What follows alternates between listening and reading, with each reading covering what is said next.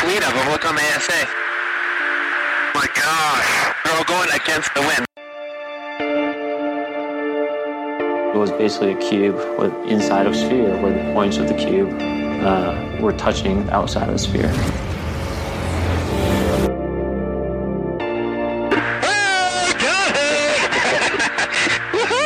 Roger. There's troubleshooting.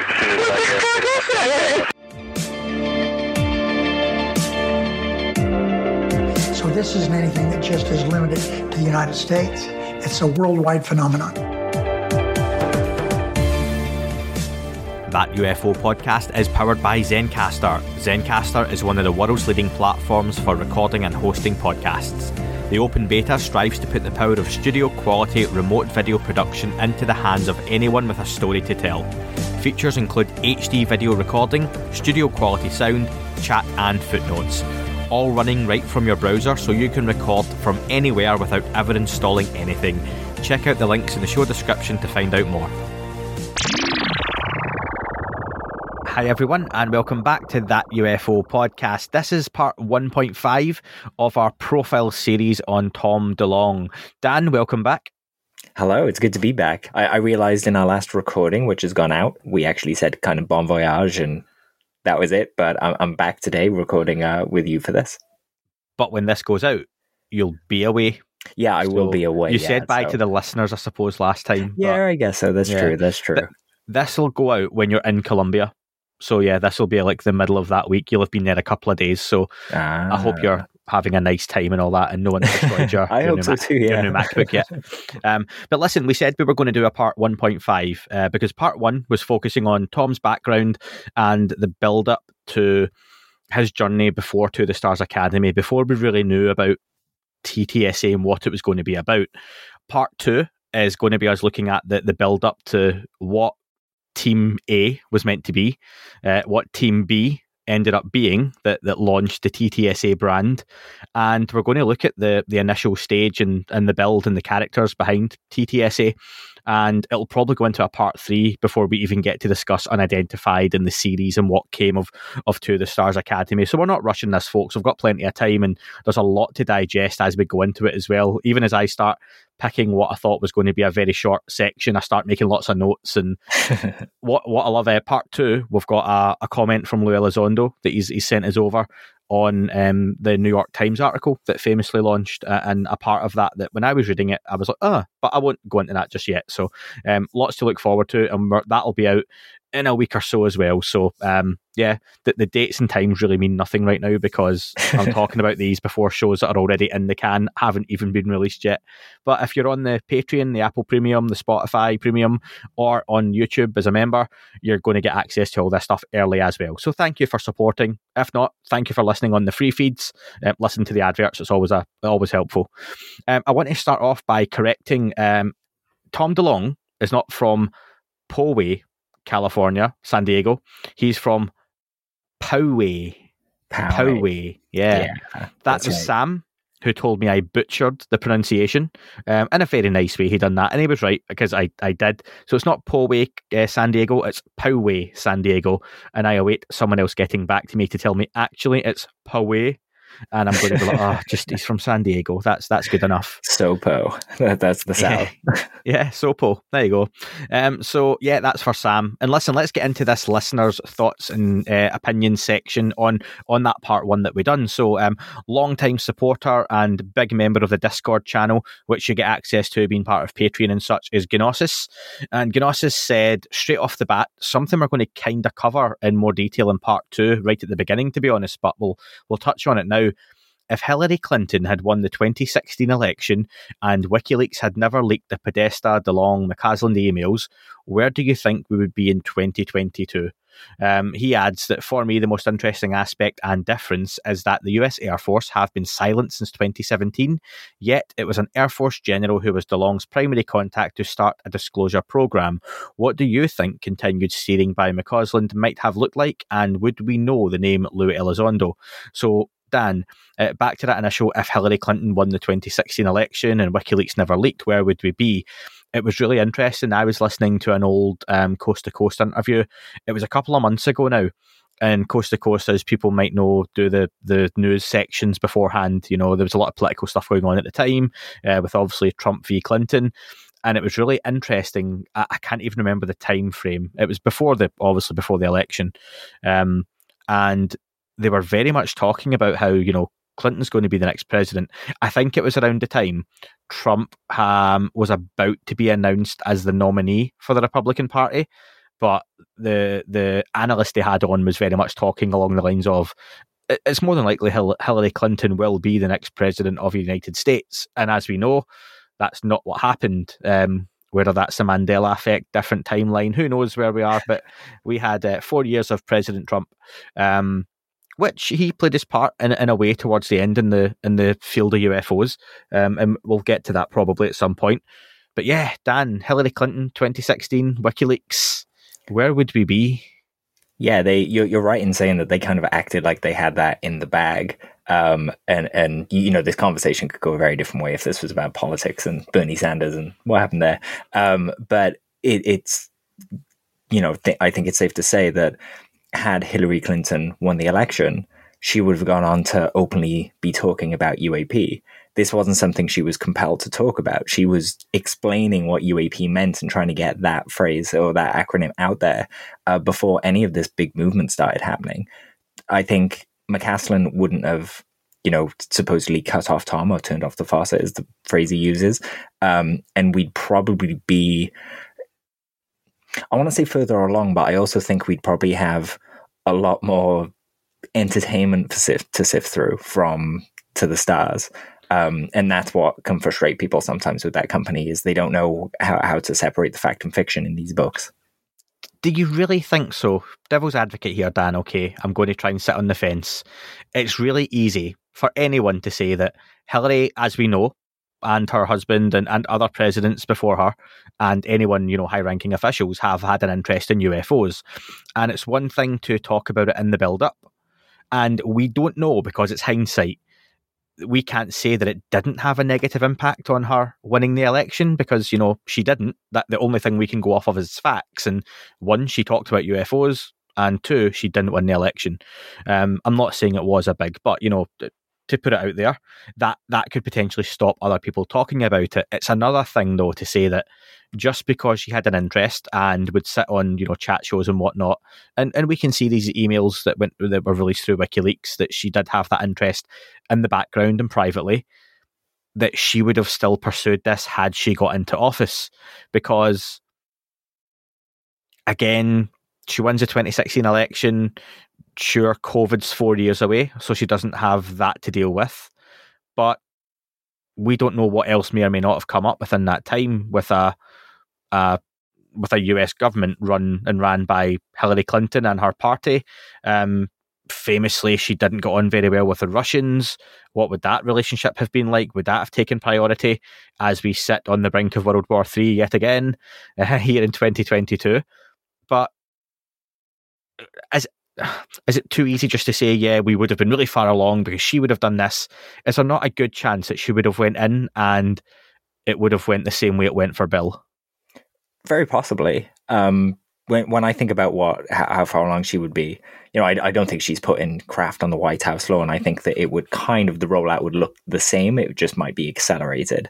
But looking at how Biden responded in the White House press room compared to how confidently Hillary spoke about it when she was on the late night talk show, you're right that it's a different audience and it's a different, room to speak to, and a different level of gravitas based on, you know, those two rooms as well.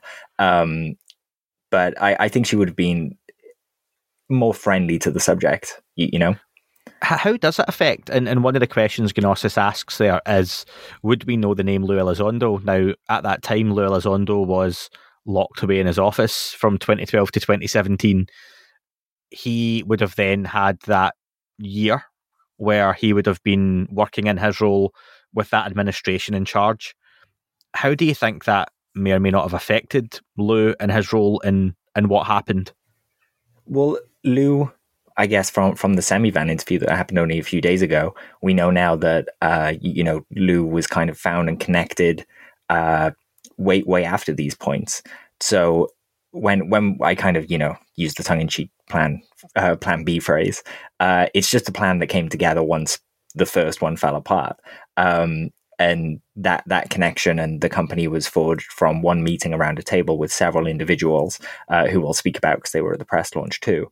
And yeah, it's a very different kind of plan and look to what would have come from a more established and a wider reaching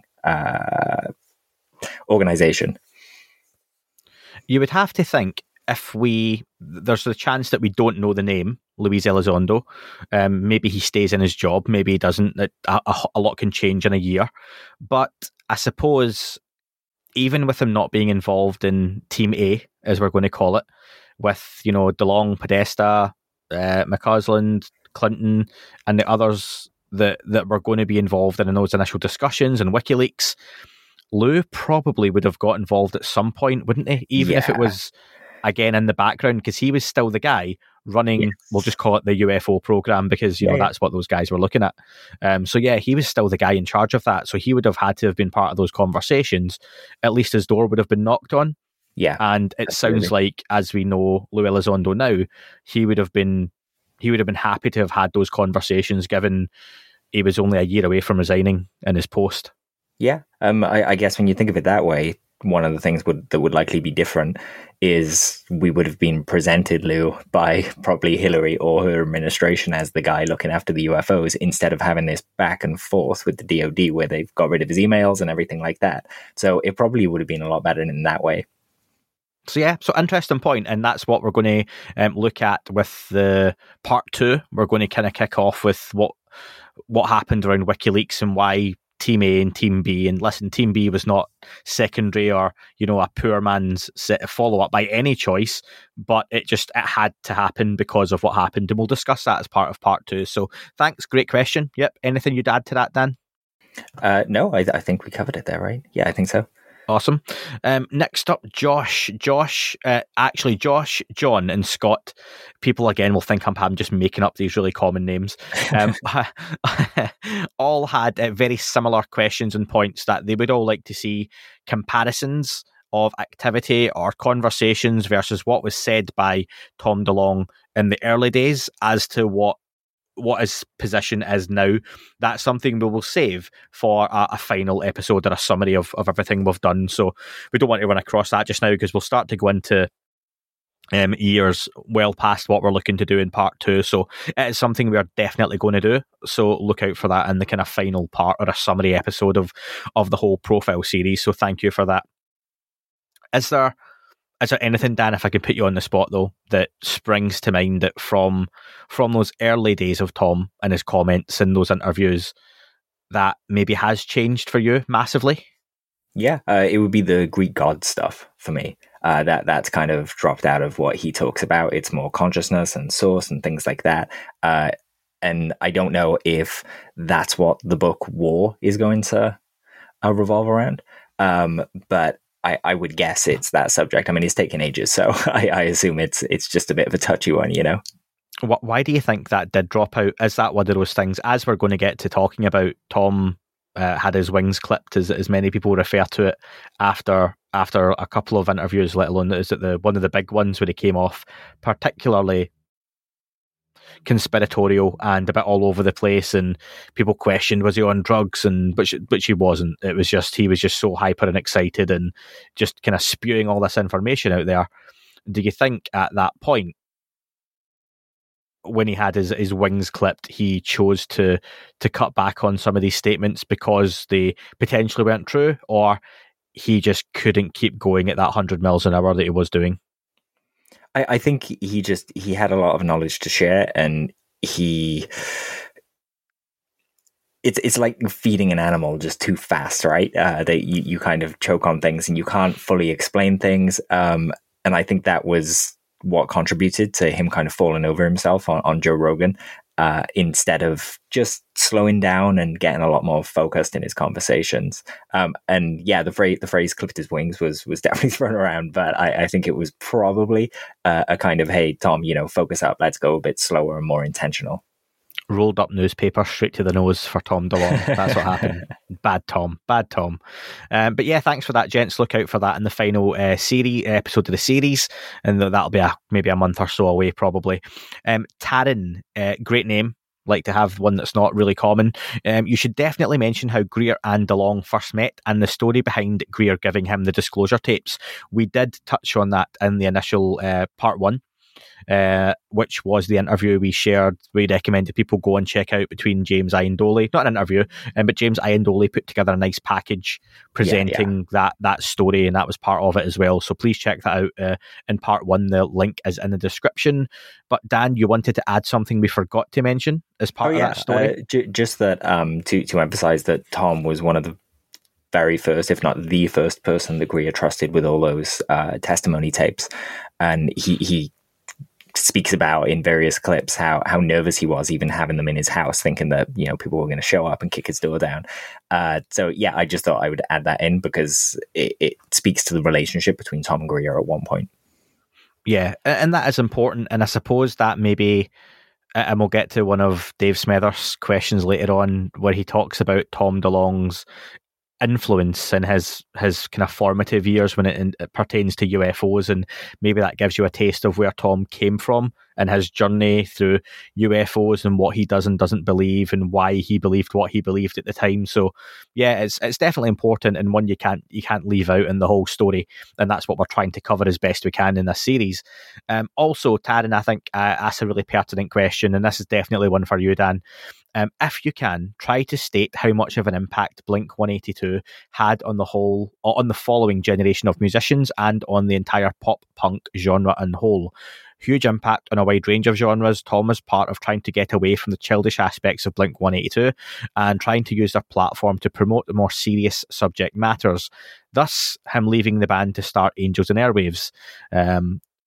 What do you think, Dan? I know you actually done a little bit of editing to that question because, as for the background, he didn't leave the band to start Angels and Airwaves, did he?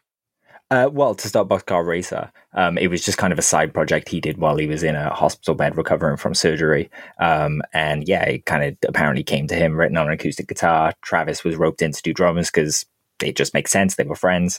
And that was where Mark kind of felt left out. And that was the start of the kind of schism in the band, so to speak. But Taryn is absolutely right. Like Blink were so influential to so many bands.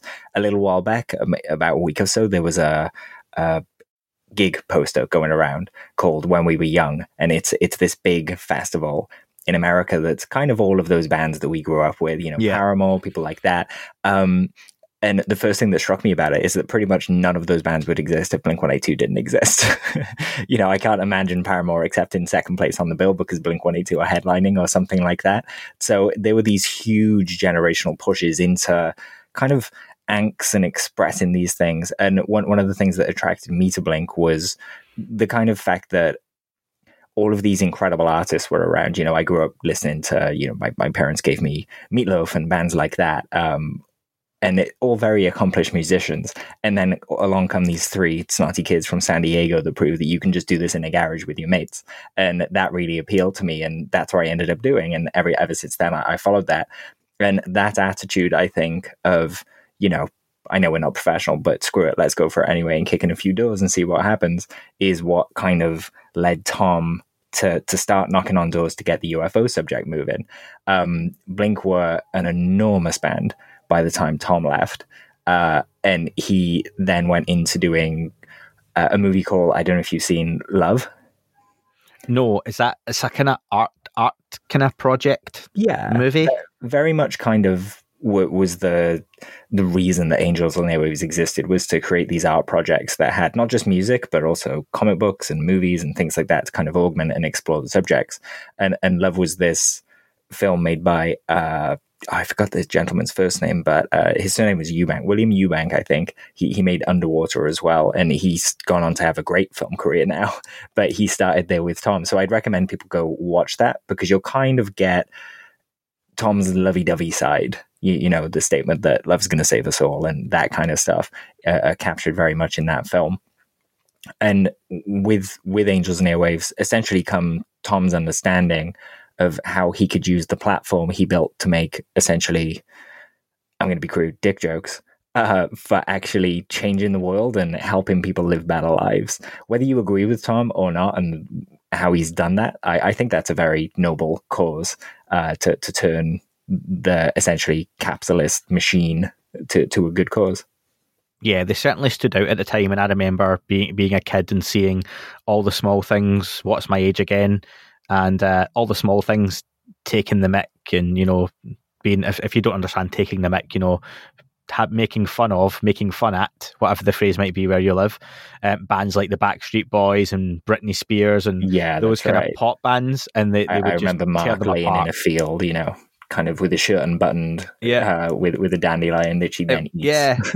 Making fun of all those jokes. all those tropes, wasn't it? They were so used to in music videos, and you were, these guys are really funny, and they don't take themselves seriously. But there's a Blink-182 sound to a song, and usually it's that high doodle doodle doodle doodle doodle. You hear that guitar and it kicks in, and Travis Barker's drums are very unique, and they definitely had a distinctive sound. Like, one of my favorite bands is Oasis. My favorite band is Oasis, and a very distinctive guitar sound. They've got a very distinctive, you know, lead singer, and you just know when it's one of their songs. For me, Blink-182 I never followed after Tom left. I'm a fan of those kind of big albums, and the Tom, Mark and Travis show was a staple of my youth. So I suppose that's something that To the Stars and Tom's journey really appealed to me long before I even had grand ideas like starting a podcast on UFOs. Because a lot of... Sorry, go on. No, I was going to say, because he was part of my youth like that. It was like one of your heroes, you know, going off and doing something so different, but radically different to what you would expect them to do, and they're all of a sudden in this really intense situation with these really dangerous people, and, you know, dangerous scenarios and situations, and a question I'm going to ask you in part 2 is, you know, did Tom DeLonge change the world? And you don't answer it yet, but, you know, there's an argument for that and against it, I'm sure, but we'll get to that. Yeah, absolutely. It's a really good question to consider. The Angels and Airwaves stuff, the first album a lot of it was written for Blink, and the Blink fans out there are probably screaming at me to explain that Tom was very much the creative engine in Blink that kept pushing them into the new genre. So when you hear that shift from All the Small Things to Stay Together for the Kids, that's mostly Tom kind of, you know, getting a bit bored and trying to push the band's sound a bit. One of my favorite Blink songs. Well, they have, you're right that they have a recognizable sound, but I just wanted to point out it didn't mean that they didn't evolve, you know? They started as a pop punk band, and I'd argue they finished as just a rock band.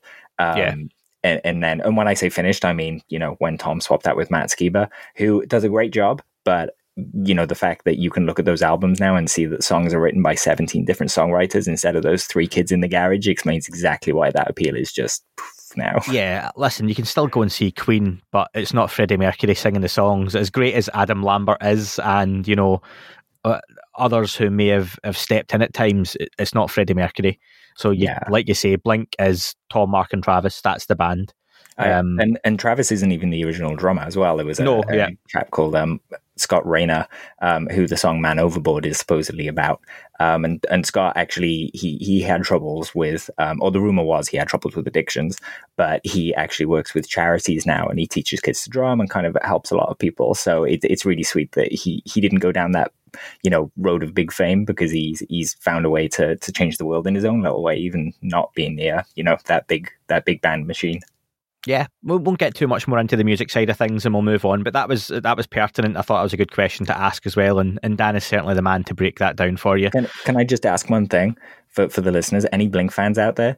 Let me know what post you know the Matt Skiba songs, which one of those you'd like to hear Tom's version of. Good question. I think that'd be interesting. I am delighted to welcome a new sponsor to the podcast, VinoVest. As you all know, I've got a young family, and I'm always looking at ways I can save and invest for the future. Fine wine has long been a cornerstone of wealth generation and preservation. The problem? Historically, it's been reserved for the ultra-wealthy. VinoVest is changing that. VinoVest is a platform allowing investors to own 100% of their portfolio and easily buy, sell or drink from their collection of fine wines. After missing out on all those next big things to invest in, I'm always looking for what is the next big player in the industry. I was amazed at how easy it was to get started in diversifying your investment portfolio. Wine has 1/3 the volatility of the stock market and has outperformed the global equities market over the past 30 years with 10.6% annualised returns, proving that the returns can be as robust as your favourite red. VinoVest makes it easy to acquire new investments, equipped with a team of world-class sommeliers who evaluate wine and determine which ones will gain value over time. You own the wines in your portfolio outright. You can buy, sell and even drink them whenever you want. Enjoy historical returns, direct ownership of world-class wines, portfolio diversity and robust recession resistance. Go to zen.ai/that UFO pod 0, that's the number 0. The link is also in the description to receive 2 months of fee-free investing. That's 2 months of fee-free investing. It's time to start investing with VinoVest today. Brandon got in touch and said, I'd like to know if Tom has a central point of contact for scientists to collaborate research through. I'm a member of the Institute of the Scientific Coalition for UAP Studies, SCU, is something we've talked about at times on the podcast, and as most of his projects have resulted in a slash and burn of the prior entities, such as to the Stars Academy, it makes reaching out to the scientists he's worked with almost impossible, as they are disbanded almost immediately after going public. That's not 100% true, is it? But TTSA was around for a while, and I suppose there's been more movement on that. But yeah, I get what Brandon. And there were, like, I would talk to customer service there, and the publicist specifically was kind of hard to get in touch with. So I'm not sure what was happening there. I think Brandon has a good point so far. Yeah, and there's a frustration. Brandon goes on to say, I hear time after time, why won't mainstream science look at the phenomenon? The answer is some of us, myself included, are trying very hard to do just that. But getting a hold of any of the figures begging for scientists to contact them has primarily resulted in silence or shuttered organisations, and that speaks to what you said there, Dan. So if you would please be so kind in your episode, make it very clear that if someone wants to ask scientists to take a look, they need to give us contact information they will actually respond to. Otherwise, it's extremely unprofessional of them to say we're ignoring the subject matter. And yeah, that's fair if that is out there. I was going to say he's contactable, right? He's fairly active in the media. He'll go on, and anyone that wants to talk to him, he loves to feed that curiosity. It would be nice to be able to say the same was true of TTSA, but I don't think it is.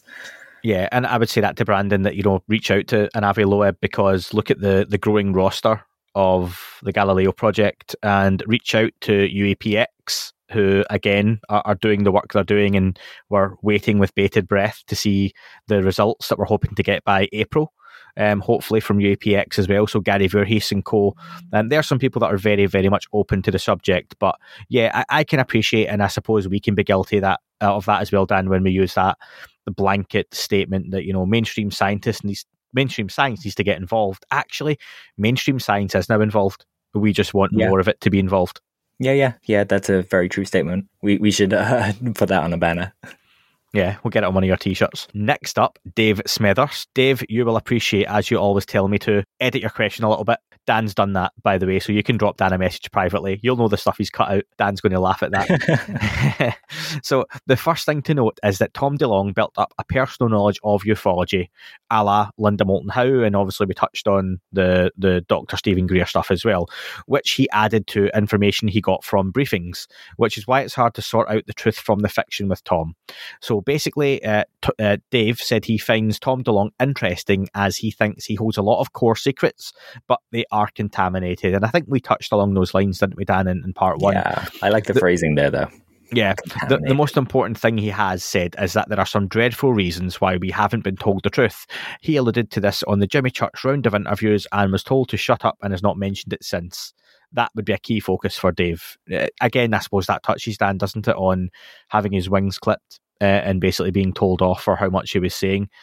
How much do you buy into that it was because of statements like the dreadful reasons? And I suppose you could link in the kind of somber aspect of it, as people always jump on with Lou. Well, that's a very apt comparison, I think.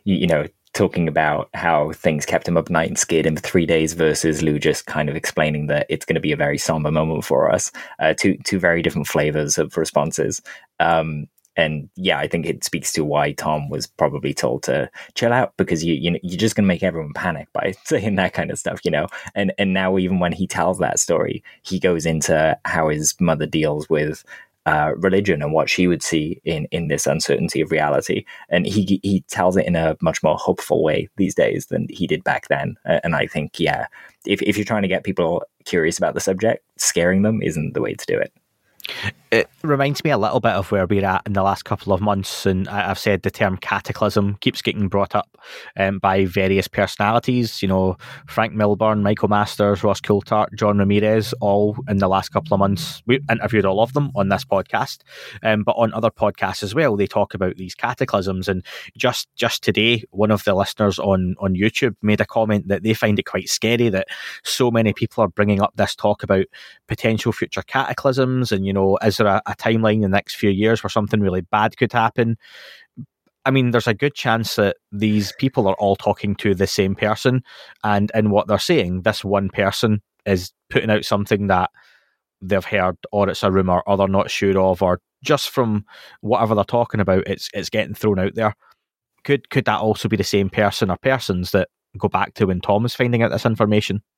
Yeah, perhaps. It's really hard to know. But to the cataclysm stuff, I would say that it is scary, but the reality of the world is that, we could be hit by a meteor, like the Tunguska air explosion event, well, supposedly. And if that happened over New York, the whole city would be gone. It would just be gone. Anything bigger, could wipe out everything. And there are all these, a micro black hole could pull the planet apart, and we can't live life panicking about these things. So I'd just say that even though cataclysms are being spoken about a lot, there's no hard date. You could get hit by a car walking out your front door tomorrow. Try not to panic too much. It's curiosity. And think of it this way: if there is a cataclysm coming, it's better to know about it so we can protect ourselves. We'll train up Bruce Willis and send him up to drill whatever it is that's coming. And that's Dan's moment of zen. We'll probably all die in some horrendous, horrific way, but don't worry about it too much. Not Bruce before Dan's been to Colombia. Yeah, Bruce Willis has got it covered, folks. But yeah, that is that thing. And again, the cataclysm story is one that always comes up and is there through every major religion and is there through every famous what's the word, Nostradamus philosopher? No, prophecy prophecy advocate. People who make these predictions, they're always there, they always come, they always go. But again, interpretations are there to be just that, interpreted.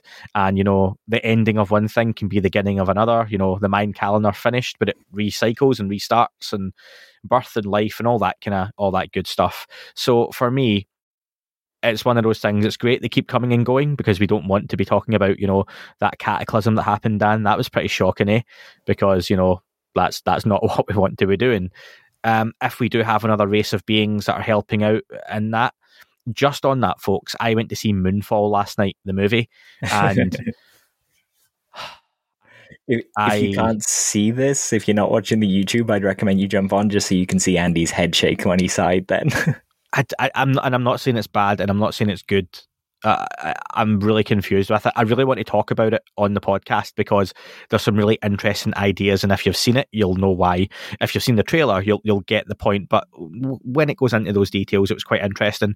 But there's like ropey CGI that it gets stuck between being Shaun of the Dead meets Independence Day, but the worst of both, not the best of both. Sure. And I keep waiting on it, deciding on, is it a parody comedy of a disaster flick? But I don't think it is. And yeah, but yeah, anyway, it talks about beings and cataclysms, not to give anything away, and it's got some really interesting theories. And again, that's one to talk about on the podcast down the line, probably. But yeah, so for me, they come and go. It never happens, which is a good thing. What can you say on it, Dan, other than, it's a really easy one for us to come on and go, we've got a source that's told us there's going to be a cataclysm potentially in the next 5 years, that we hope some other entities, divert this from happening, stop it from happening. 5 years comes and goes, and yep, Dan, yeah, those entities helped out. Plus, we kind of have cataclysms going on now with global warming and all of the natural weather disasters that are happening, and so on and so forth. The list goes on and on and on. And the more we learn about the system of planet Earth, the more we're going to start understanding that we've damaged it like crazy, and we're going to have to adapt with it. So if you ask some people, we are in a catastrophe now. So it's all, a matter of perspective. One man's prophecy is another man's fiction. 100%. So yeah, but no, appreciate that. Thank you. Good shout. Good question. The next up was Jessica. Greetings, Andy and Dan. I've cut out Jessica's really nice comments about the podcast because that's what we do, Dan. In the comments section on Reddit, someone mentions that Tom believes in an underground pyramid somewhere that is suppressing human consciousness. I haven't been able to track down an interview of him mentioning this, but was wondering if there was any truth to him saying that. It wouldn't really surprise me, just curious. I would also like to hear more pieced together version of his theory. The phenomenon could be parasitic entities. I've heard that interview as well, Dan. Do you know off the top of your head which one it was? I do. Mr. DeLonge Goes to Washington. That's what's popped up for me. Spreedy.com. Here we go. Tom DeLonge just announced there's a huge underground pyramid beneath Alaska that's key to this. He did nothing of the sort. This is exactly what you spoke about when, or what Dave spoke about when he referenced Linda Moulton Howe. This is from Linda Moulton Howe. He's repeating something intriguing to get people intrigued, but I don't think he has to do things like this. When you look it up, you find that basically there's a giant mountain in Alaska Antarctica. Alaska. Ignore me. I did get it right. Are you sure it's Alaska? Antarctica is the one that's buried in Alaska. ice. It's. I mean, Alaska is as well. I was going to reference. So, can you remember the alien face that people found on Google that was in the ice and the snow? It's kind of that situation again. When you look at it from certain angles, it looks like a pyramid. Other angles, it does not. Some people think that there's this thing underneath it that's suppressing human consciousness and stopping us advancing. But they never define exactly what they mean by those things. So, if anyone has any more information on this, let us know. But as far as I can see, it just seems to be a story. And it's one of those ideas that isn't new. It wasn't brought up by Tom, and it's been around for a long time. And I'm sure if you go back and watch old versions of Star Trek from the 60s, you will see parasitic entities and, Star Trek Next Generation, Star Wars fan fiction probably in there somewhere. It's not a new idea. But yeah. The parasitic stuff, it's kind of separate to that, really, because Tom's referring to negative entities that feed off negative emotions, that are kind of made of energy and not meat suits like us. That kind of crosses over with a lot of esoteric stuff like Crowley and things like that. So if anyone's interested in that area, I'd recommend go down that rabbit hole and you'll find a bit that's familiar.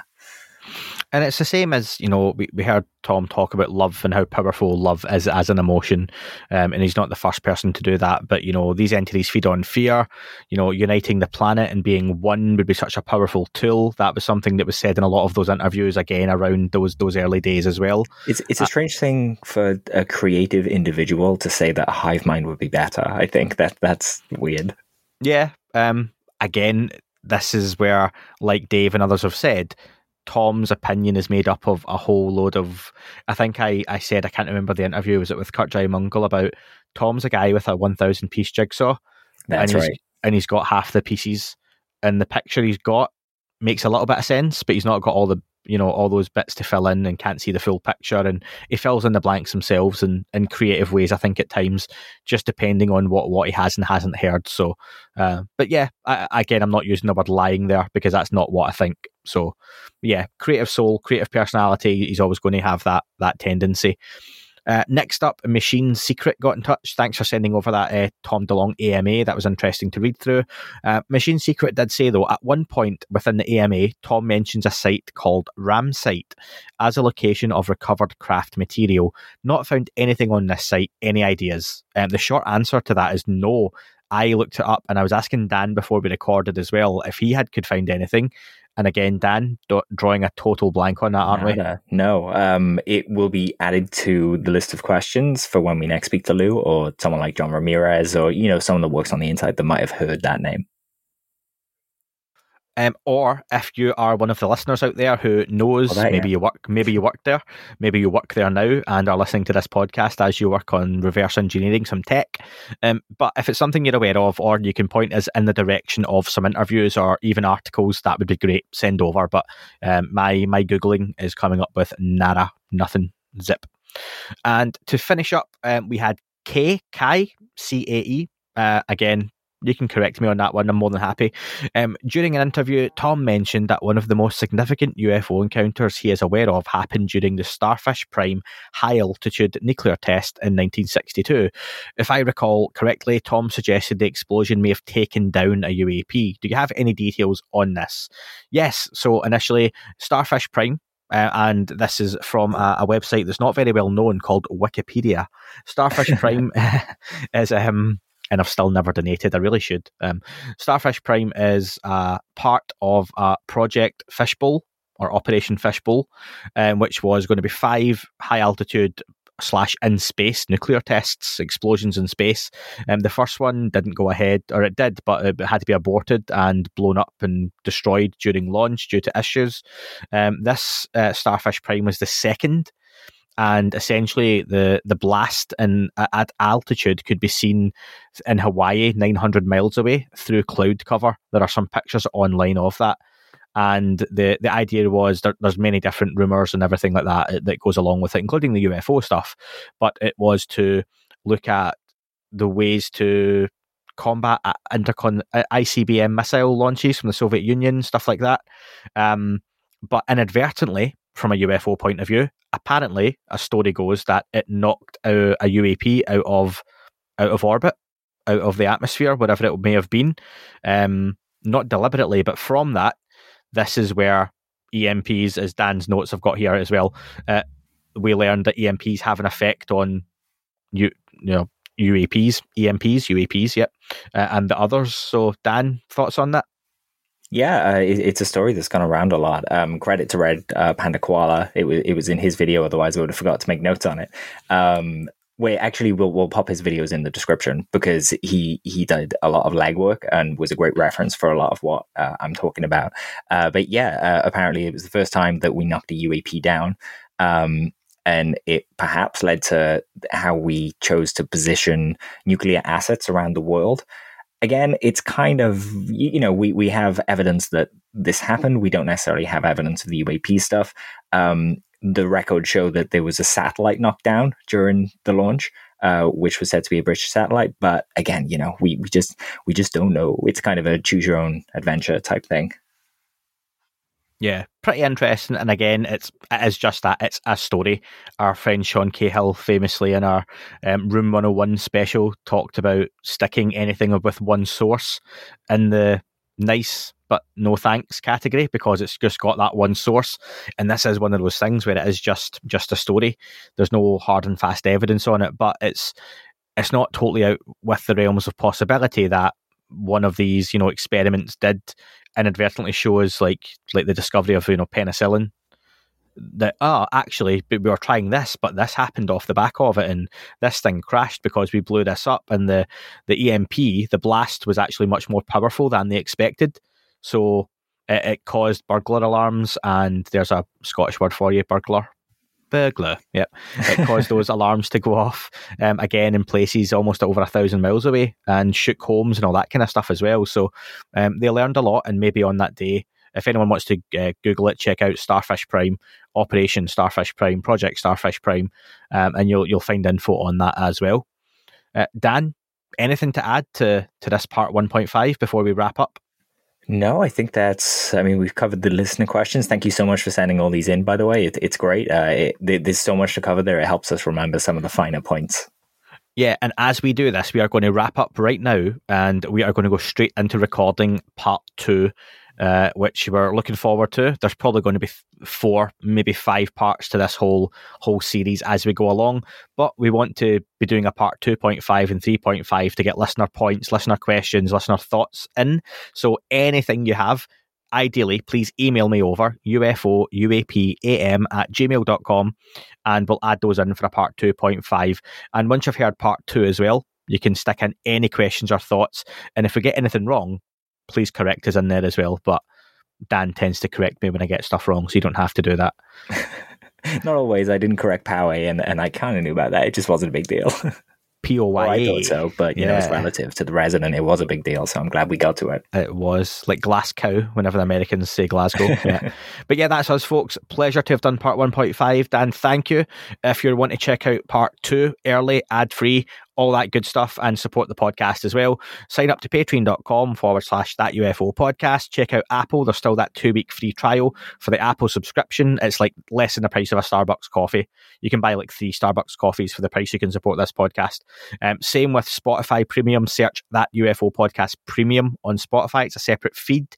And also you can check out the YouTube channel, and you can sign up to be a member where you get access to the videos early and ad-free as well. Cool. Dan? There'll be quite a bunch of stuff up there as well for the early access, just because we're prepping before I go away. So yeah, there's a bunch of things. So yeah, have a gander if you fancy it. Yeah, let's get into part 2, Dan. Thanks for listening, folks. That is all for this week's show. Thank you very much for listening. Please remember to leave the podcast a review on your chosen platform. You can like, retweet and subscribe. That would all be very much appreciated. The shows are being uploaded onto YouTube as we speak more and more. You can sign up at patreon.com/That UFO Podcast to access the shows ad-free as well. Please get in touch on Twitter, Facebook, Instagram, That UFO Podcast. Of course, on Twitter, it's at UFO UAPAM. And again, folks, as always, keep looking up. You never know what you might see.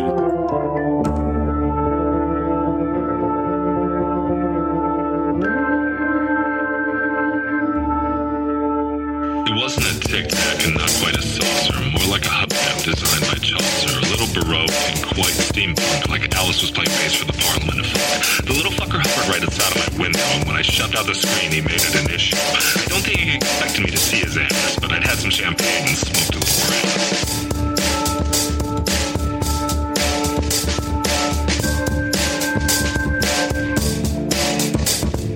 Meditated game of Fateful on Meta. I can't imagine how it could have been any better. I got to the top of the stairs and there he was. Like, you awake? I was about to abduct you, cuz.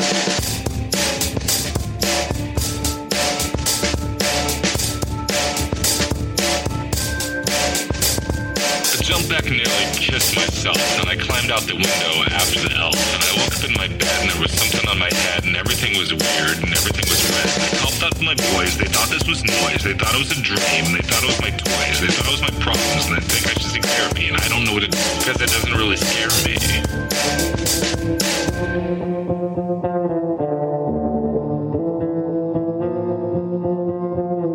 If you really want to know who I think I be, I think it's you and me and us and we and him and her and that and she and that thing over there and what's that, Jake?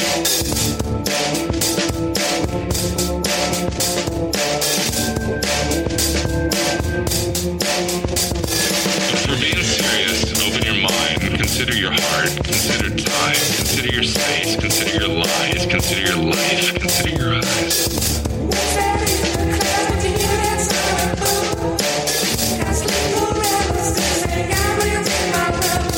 It wasn't a tic-tac and not quite a saucer. What's that in the class with you that's on a boom? Got sleep around 6 and got wheels in my room. It wasn't a tic-tac and not quite a saucer.